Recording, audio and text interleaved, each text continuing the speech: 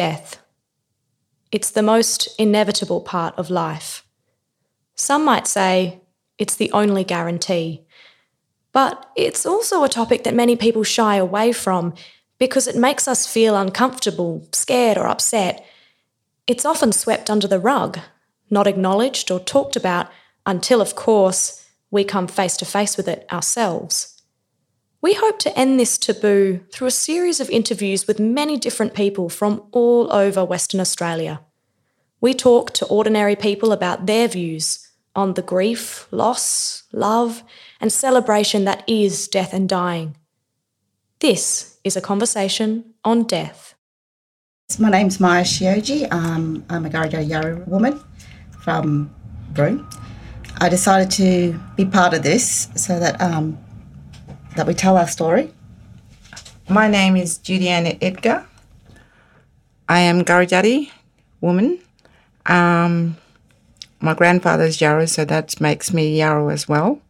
So Maya, you grew up in a mix of cultures. You've got, sort of Indigenous cultural side to you, but you've also got from your father a very different cultural mix. Tell me a little bit about that. Yeah, so my father's Japanese and my mother is traditional Aboriginal lady. So my mum and dad have totally different sort of backgrounds. Really don't understand how you guys got together. One man got to talk Japanese and you speak English, broken English, and my father didn't know one aspect of English actually. How did you guys get together, Mum? As a traditional woman, coming from a very strong father who held that role, I was promised from the day I was born to a person who was the right skin group to me. And I grew up as a child knowing who that person was, living up on the hill in Broome. Even though the families were small, I already knew he was my promised man. The day you were born, that is, and your father will find the right person for you.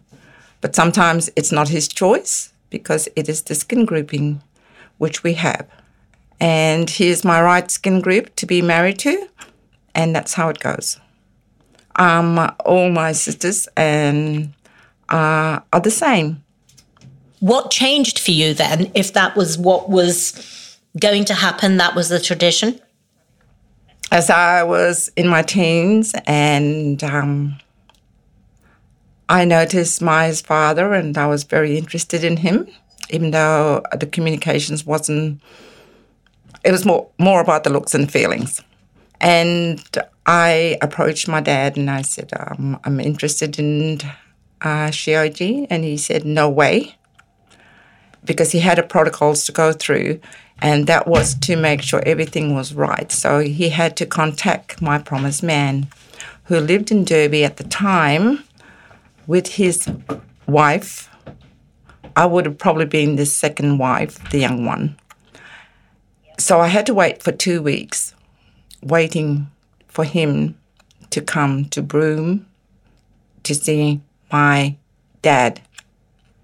It was terrifying. My life decision was going to be a different journey, and I didn't want it. So anyway, he came.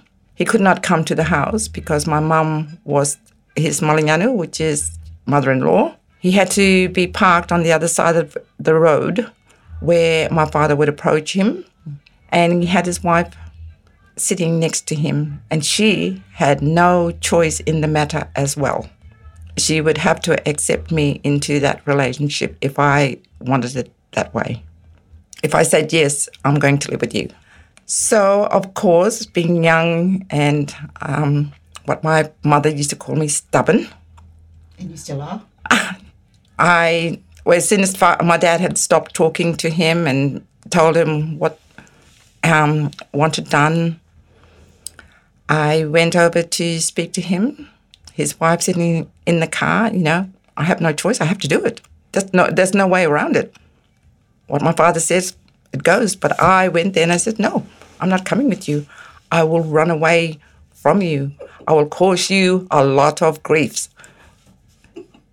I was only young, and I did. And then I went back home, across the road to my parents, waiting on the veranda.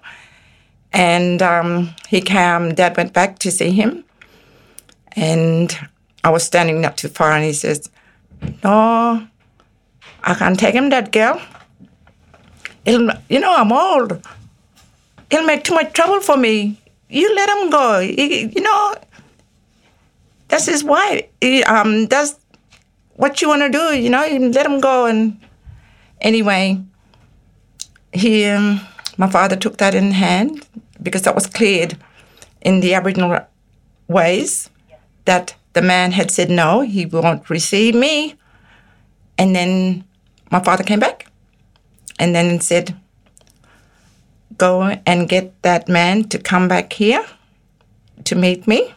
Shioji. Well, he said, "Get that man." And I sent a message. I didn't move. I just sent a message with someone at the time. I can't remember.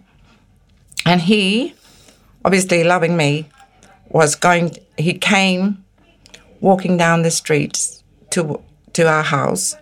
And my father said to him, gave him a few words of advice of how I should be treated, and said, "Now, to me, this is your husband." So in that sense, he was my husband from the day he walked in. My father said yes. So you couldn't communicate with each other, and yet you made this promise. Not very clearly, because his English wasn't good, and trying to communicate, sometimes I think I was brought up as a child to listen to men, and trying to work out what he was saying to me sometimes. It was very difficult. But somehow we got through that. Yeah, our arguments or disagreements, not arguments, more of a disagreement on things, were quite funny, I think, to myself when I think about it now. Because sometimes when he used to try to get things across, and it didn't come out very well in English, he would just give it to me in Japanese, and I, in return, would give it to him back in Aboriginal. Dad still didn't have good English when he was older. Yeah, so his English only improved when my children came along, to be honest. No choice. Yes, but love, it just break down barriers. Mm. And so children came along, and Maya, you're the eldest of a brood of how many? 3 of us. Mm-hmm. And what was it like for you growing up with this intense cultural mix? I think I was very lucky growing up, though. Dad was, because he was a pearl diver, he was out for months at a time. I grew up with my grandparents. They took me a lot out in the country. So I actually learned a lot of the country, fishing, camping, and the land, actually, and going to places where a lot of other children don't actually get a chance to. And from my father's side, when Dad used to come in, he used to sing to us in Japanese. So it's a pity that I can't remember the nursery songs that they used to sing to me. Because I tried to the other day and I was like, nope, that doesn't sound right. So it was different. But actually it was just normal too as well. Because in Broome it's a multicultural sort of community. So you're brought up with all these different Asian ethnic groups here in Broome, and then you also had the traditional or the Aboriginal culture as well. When everything else was happening in Australia at the time, I think we were one of the luckiest places to be in Broome, because it didn't affect us as much as other places. The separation too much of different people. Yeah, because I don't think I ever grew up with racism much too as well. No, because everyone knew each other. As a child too as well, I do remember when they used to have law time and all the kids used to, we used to go and sit down near Crab Creek side and watch all the men come back from law time, and the dancing and the singing and the wailing and the crying, and it was great. Just remember being under a blanket and listening to that men coming in and their feet stumping on the ground. God, I was a little girl. That's a memory and a half. Yeah. That was my life. Yeah. But I had a taste of it as growing up. I was actually pretty lucky to be there when all that stuff happened too as well. Didn't happen very often. It doesn't happen as often now these days too as well. No, we're bringing it back. As a child growing up with a very strong leader, my father, where everything was very traditional. You know, we could go out into the country not too far to 1 mile, which is called Billingur, and practice our singing, cultural stuff before law time. I think that's something that what the children miss is the songs, the song lines. What had changed about being in Broome, where as a child we could go out and, you know, it wasn't like don't have telephone or anything, it was just word of mouth, that we would be meeting over at Billingur, which is where the 1 mile is, and going through the bush where the clearings were made, and all the song lines and the dancing and painting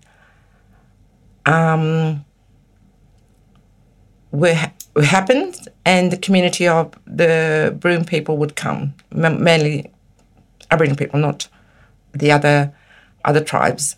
So, and I grew up with that, with the song lines, the songs, the dancing, and there's a recording somewhere which I love, and I think I remember that song, which we don't sing anymore. And one of the things we're doing is trying to get that back. But that's another story.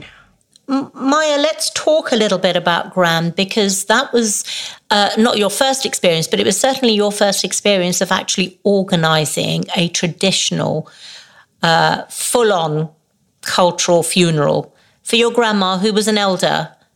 So I really didn't want to do it, but I had no choice because I was being told for many years that I would do it because I wasn't the eldest. So I actually took it on because I felt obligated, and also in a certain sense I did want to do it because of all my experiences in the past. But it was pretty nerve-wracking taking that responsibility, because when you're having to take the responsibility to do a traditional cultural funeral, especially when I didn't know all the different aspects of and all the different steps of a traditional funeral, it kind of was a bit of a shock to me too as well. Even though I was exposed to it as a child, I didn't know all the other stuff. There's different sort of aspects in the background that you had to actually understand too as well that had to be done. And why was it that you, as her grandchild, when she had living children, your mum and your mum's siblings, why was it that you were given that responsibility rather than them to sort of say her final goodbye? Because the children you guys had to grieve. You guys weren't allowed to do anything. It's tradition for you guys not to do it. It's traditional for a child to grieve and for the grandchildren to take over. It's just like, that's how it was. And that's how it always was. For other people, it's different, you know. The child would take on the responsibility of the parents. But in my culture, it's not part of us. We don't have any claim to the possessions. Our job is to grieve and be seen grieving, to honour our mother. But I also think it also had to do with the fact, you know, how Gran and Jambaru used to look after us as kids, and then in a certain way we gave back and looked after them when they passed away. So it's a kind of tradition that kind of followed the next generation. But it's also to do with the skin grouping. Yeah. Only the certain skin groups from the person who had passed away can do the funerals and everything else. The other families of the different skin group have to be seen grieving. You know, when some people pass away here, you see all the conflicts within the family and how things should be run. And I think sometimes traditional way it's good because there's no conflict. You have a job. This is how it's done. No one else get a say, and that's how it's done. It's run that way. The ceremony is done that way, so there is no conflict. You're grieving, but the conflict is worse than, how he's going to be buried. Where's he going to be buried, that person? Yeah. And that's what's happening at the moment because we've lost that traditional way, and the young people, I've just been noticing that they feel that they have the right, this is my father, this is my mother, I have the right to have a say. Mm-hmm. And some people want to be traditional and say, no, you don't have. And it becomes a conflict. And it's really sad to see that, to see when someone dies, the worst in people do come out. Yes, it does. And in a traditional way, you don't have time for that because you're not part of that.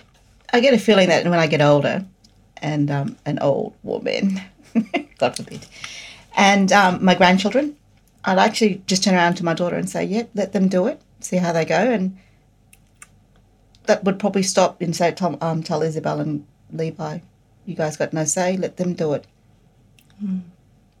Because it stops the conflict. It does. So, Maya, it seems like there are really defined roles, but your job was a very different job. So talk us through that and what it felt like. How old were you when you had to do this? So I'd been about, 35 years old when Gran passed away.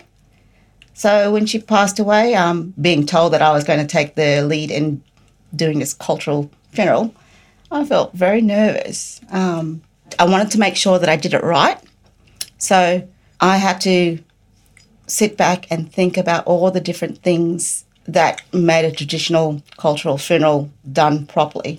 I've been exposed to it as a child. In a certain sense, when Gran was getting old, I actually had to sit down and talk with some of the uncles, not all of them. That you don't really talk to uncles, Mum. And I had to talk to my aunties and say, what do I have to do? Do I have to talk to anyone? Do I have to get anything organised before Gran passes away? And they go, well, this is what you have to do, but make sure you don't do anything, you don't start doing anything until after Gran passes away. And I was like, okay.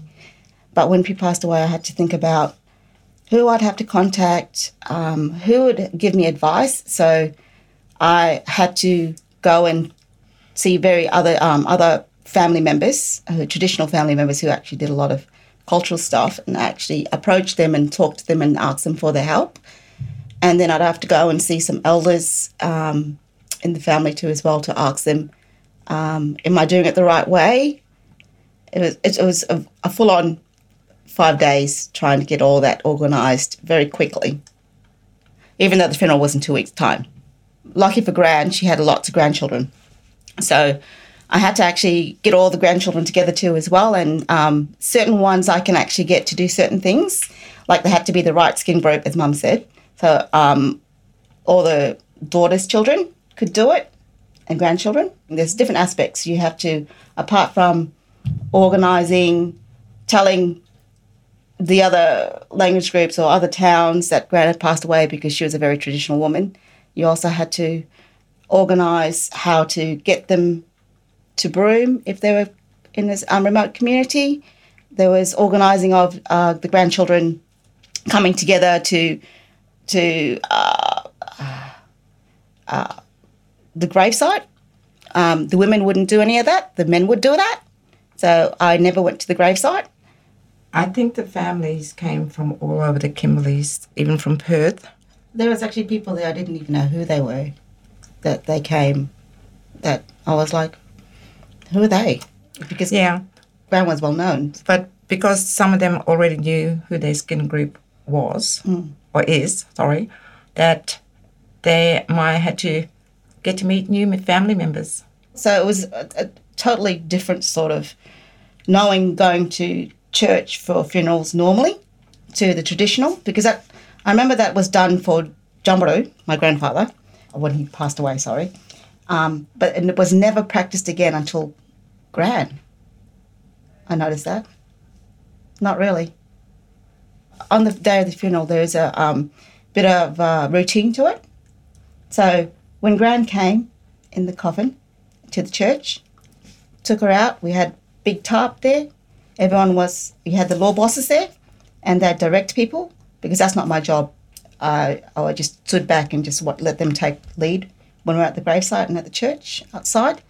So they got them, and people would come and they'd say, this skin group, your turn, mother-in-laws, sons, you cry over the coffin. And it was just not quiet crying. It's like full-on wailing, letting your grief out, just full-on. And then next person come, and then we'd have the church service. And then we'd do it again after Gran was brought to the gravesite. There was the white sand put down for all the people who came out from the communities to sit down there in the skin groups.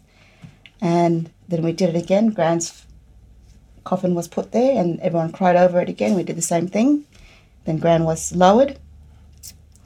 And then we had to say rosary. And then once Gran was buried and all the grandchildren had to tidy up the gravesite, and more sand was put on top, and then we had to cry again. So there's quite a few grieving over the coffin and gravesite that happened that day. We did that so that you let your grief and clear your lian so that you feel better. You know, grieving is good. Crying and wailing, just let it all out so that you're grieving that person and letting them go. As a child growing up, the griefs of someone who's passed away would be the bloodletting, the women hitting themselves with whatever they had in front of them to have the blood coming out of their heads, and crying and wailing. Why is that? Because that's a tradition. It's how it is. It still happens in some places. We don't do it now. The men and the women have to be separated. We don't sit with each other. When the body is put down, it's covered with sand. Then the grandchildren the women, the girls, have to come and place the sand on top of the sand that's already on top, and put their hands on top of the grave and smooth the sand down, and then they have to sit there and cry. The woman goes first, those ones, and then the men who are the grandchildren, they do that next. They don't go in together. Men are first, and then women finish it off. Mm. It seems that actually those rules and traditions are there for a reason, that everyone knows their place, everyone actually knows what to do. So even when you have 500 people or more at a funeral, actually there's a beautiful kind of symmetry that goes on, even though it may feel like chaos. And I'm sure at certain times, Maya, it did feel like that. Especially for me. Yeah, and you have to sit, because that's respectful. You sit on the ground. Mm.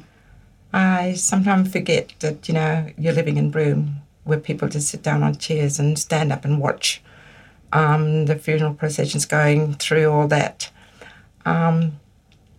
Sitting on the ground, for me, is much more traditional than sitting on chairs and standing around at the cemetery. There was a lot of just sitting on the ground. There was no chairs. Even the elders, the old ladies, they'd rather sit on the ground too as well.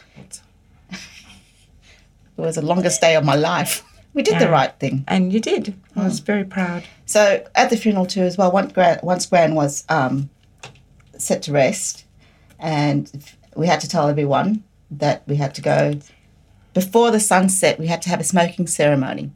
So the smoking ceremony had to be done somewhere else. We can't do it at the gravesite because you've got too many souls and graves there.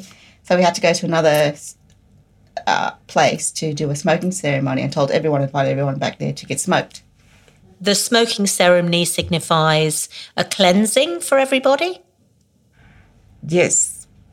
And the grandchildren and all that screen group would do the smoking ceremony, and we had to cry over the gifts. So it's tradition in our traditional funeral to actually get gifts for those people who have travelled from far away. So we had many blankets. So we had to give out the blankets to all those, and we had to make sure that who travelled from far first got those gifts. And then we just handed out the rest to everyone that was there. So we had to acknowledge first those who travelled the furthest, which was from inland, Northern Territory, down from Perth Bay, everywhere. So I had to give them the gifts first. And then another thing is that Gran's belongings also had to be given out to her children. So that was a not really easy thing to do, Mum, because all Gran's possessions, she had things that was like, who are we going to give this blanket to? Who are we going to give this smoke tin to? Who are we going to give this to? And then when we gave it out, and you guys look at us, and I was like, well, you guys sort it out yourself. What do you guys want? You guys can work out yourselves after who you guys want and what. So that was we have no choice of whatever the children thought that we could have from our mother's belongings. And you cannot argue. You cannot argue. You're not allowed to say, oh, that's mine. I want that. No. If that the children gave it to us, that's how it is. Mm-hmm. We do not argue about anything. That's probably why I think it's a really great reason why we don't. It does seem completely the right thing to do, which is that the grieving child, you, for your mother, who gave you life, that actually you're not in the best position to organise what is such a complicated funeral. And so it seems completely correct that actually you use that time to be able to come to terms with your loss. Absolutely. And I'm not just talking about my own immediate family, my own brothers and sisters. It doesn't go like that. It's the whole family, which is Mum's family, which is my cousins. We had set up a camp at my sister's place. This is called the Sorry Camp. And all you do is sit and wait for 2 weeks while the children, Maya and her troop of my lackeys, I'm just joking, my minions.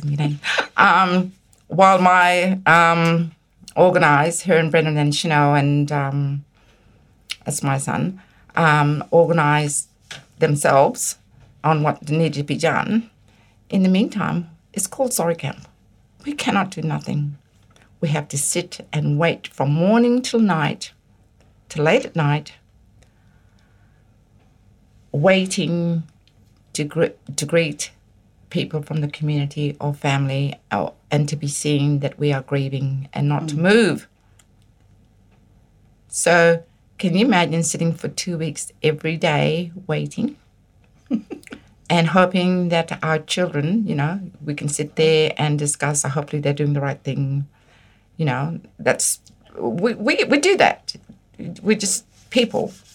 And I'm telling you now, I tried sneaky ways of trying to find out if they were doing stuff. And yet in our modern, fast-paced daily lives, a lot of people actually don't have that time to be able to just sit and contemplate the awesomeness of death.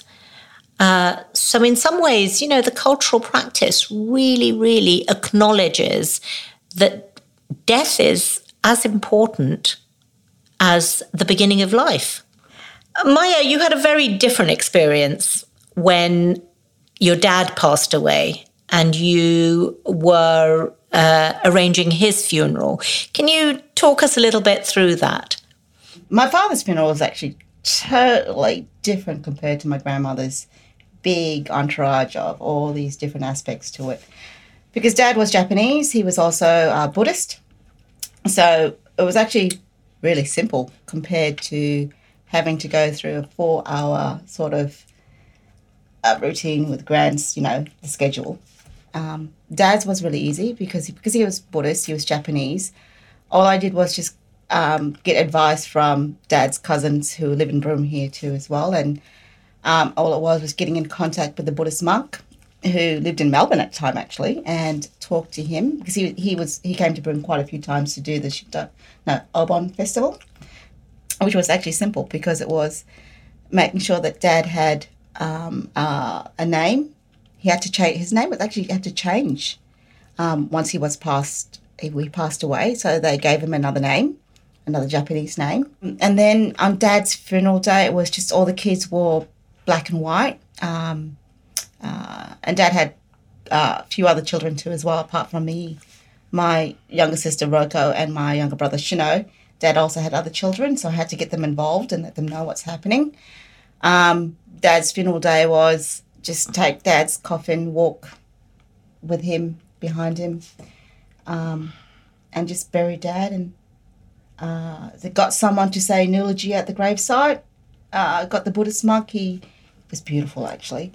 And he said these beautiful words of how being a Buddhist and the cleansing and how to reflect that the positiveness about death and life. So he had this very calming voice to him too as well. And then he'd say these prayers and he'd had the bowl and he'd be saying these prayers. And it was, at one stage I felt like I was going to bust out crying and wail. But once he started doing that, I was just so calm inside. And everyone participated in lighting an incense and saying a quick prayer. So everyone was involved in it in a certain sense at the funeral site. It was calming compared to doing a very traditional wailing, everyone getting up, making sure that we get to a certain place before the sunset, giving out the gifts. It was calming for the wake. It's just everyone came together. Always here in Broome too as well. The community comes together and helps you with the catering side of it too as well. You just ask, people will make a dish, they come together and we celebrate the person's life. So there's always, laughter too as well at the wakes. It's because you're celebrating their life too as well, the way we do it traditionally. You're respecting them by doing the traditional way as well and also passing on the traditions to the next generation, which is sad because I don't really see that happening traditionally a lot. So sometimes when I go to the graves, when I go to funerals now and I know that they're traditional, well, they're Indigenous families and they should be traditional. And sometimes I want to get up and actually go, I say to you, are they going to do that? Are they going to do the grieving? And they don't. And I just go, well, I'll do it after in my own way. I think I brought my children too much in their traditional sense that they expect just that little bit of traditional, which they think is much more, well, I think it's much more respectful to the person who has gone.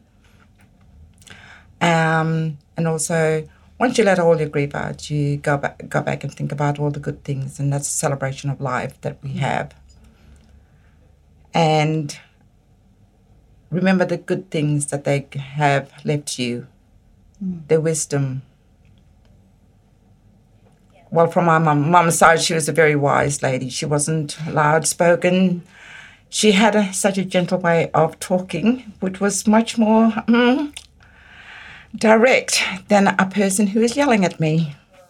And just as Mum talked to her grandchildren, talked to Maya about what she wanted, so it was almost like there was a preparation that was going on, what she wanted for whenever it happened. Yeah, well, she was brought up as a child, poor old Maya, continually, every now and then, my mum would say, you are going to bury me. And you know what, Mum? I'm not the oldest. There is an older grandchild that was sitting there that should have been prepared for it instead of me. But old people see something in children that they pick them for a reason. So you don't have to be the eldest. They just know that that person is the one to do it. The eldest doesn't have to be the leader in things. The old people have this great way of choosing a child. They see something on them as soon as they're young. I don't know how they do it, but hopefully I've got that. To see something in a child, as a child growing up, to say that's the person who I have chosen to do this or that. When it's your time, Judy, do you feel that you've prepared enough and that you have passed on what you want? I think my poor grandchildren already know that. So do you want a traditional funeral? Let's wait and see till I think about it a little bit more. I have to really think about how you want to go. No, my siblings, how they feel I want to go to as well. And that's another thing, because they're your siblings and I'm the child. I won't have any say on how your funeral's being run. Poor thing. It's the best you do, will I? I think so. But I'm just thinking about my father. His funeral, when he passed away, as a daughter, we just had to wait and sit and wait. Then the elders from the communities from Bidyadanga came up, and we had to go down to 1 Mile, which is a traditional place where laws used to come through, boys going through out to law, and sit under the sun, in the sun, waiting for the elders to come, because we had word that they were coming in. And because they didn't speak English very well, they tried to, but my mum was there to negotiate, to interpret. But my mum said, no, you speak the language, my children know it. Because people used to think, because you live in town, English was your first language. No, it wasn't for us. And the men, the tribal elders, came and told us how it was going to be and what was going to be done. And I did not go and see where they were going to bury my dad and how it was set up. Like Maya said, there was things that I could not do, and it was absolutely beautiful and awesome to see the different people from all around and where they were sitting. And I just remembered something too as well. Because my partner is a white European man, I've gone to funerals for white men, sorry, got to say it that way.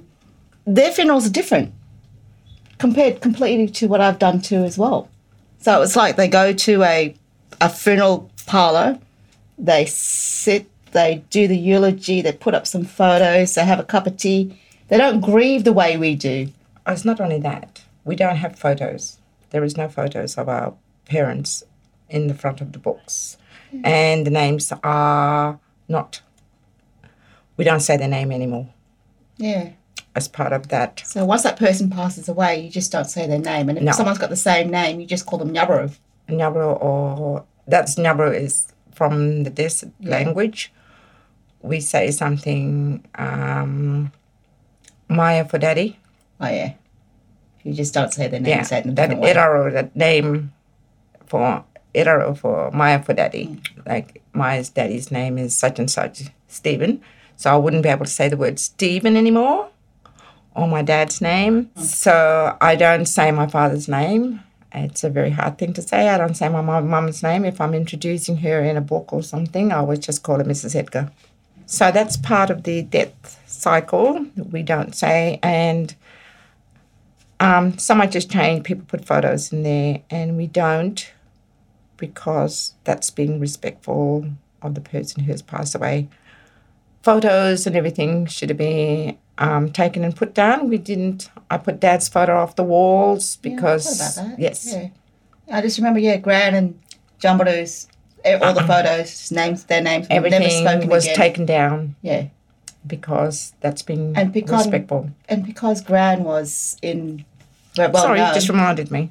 all her photos, all her video recordings, her name was told to everyone to not say her name or her pictures to be until we publicised. clear it after she's passed away, after so many years. I think it was they about keep asking us. What was it, 3-4 years? Yep. So do you think that as time goes on and,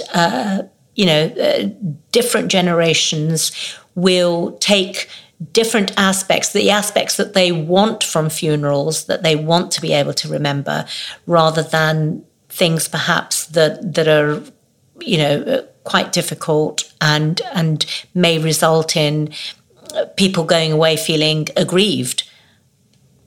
If you haven't been taught the traditional way, you won't practice it. So modern day time, it's actually the traditions are actually getting lost. Really, it's I don't see it being done now in town. Yeah. Maybe in the communities they do it differently, and it's certain aspects are not done, like probably the bloodletting, as you say. I never saw that. I saw once where they cut themselves at the funeral, because I was prepared for that. But like traditional funerals, the way we do it up here, it's not done anymore. It's not done the right way. It's not in town. It's not practiced. You don't see it. They every now and then they do the crying over the coffin and the gravesite, but they don't do it from the beginning to the start of you guys doing the grieving for 2 weeks. Can't say nothing, and they don't do the where the grandchildren or the siblings, the organising it all. So Maya, given that you've experienced organising 2 very different funerals and 2 very different grieving processes, what would you want?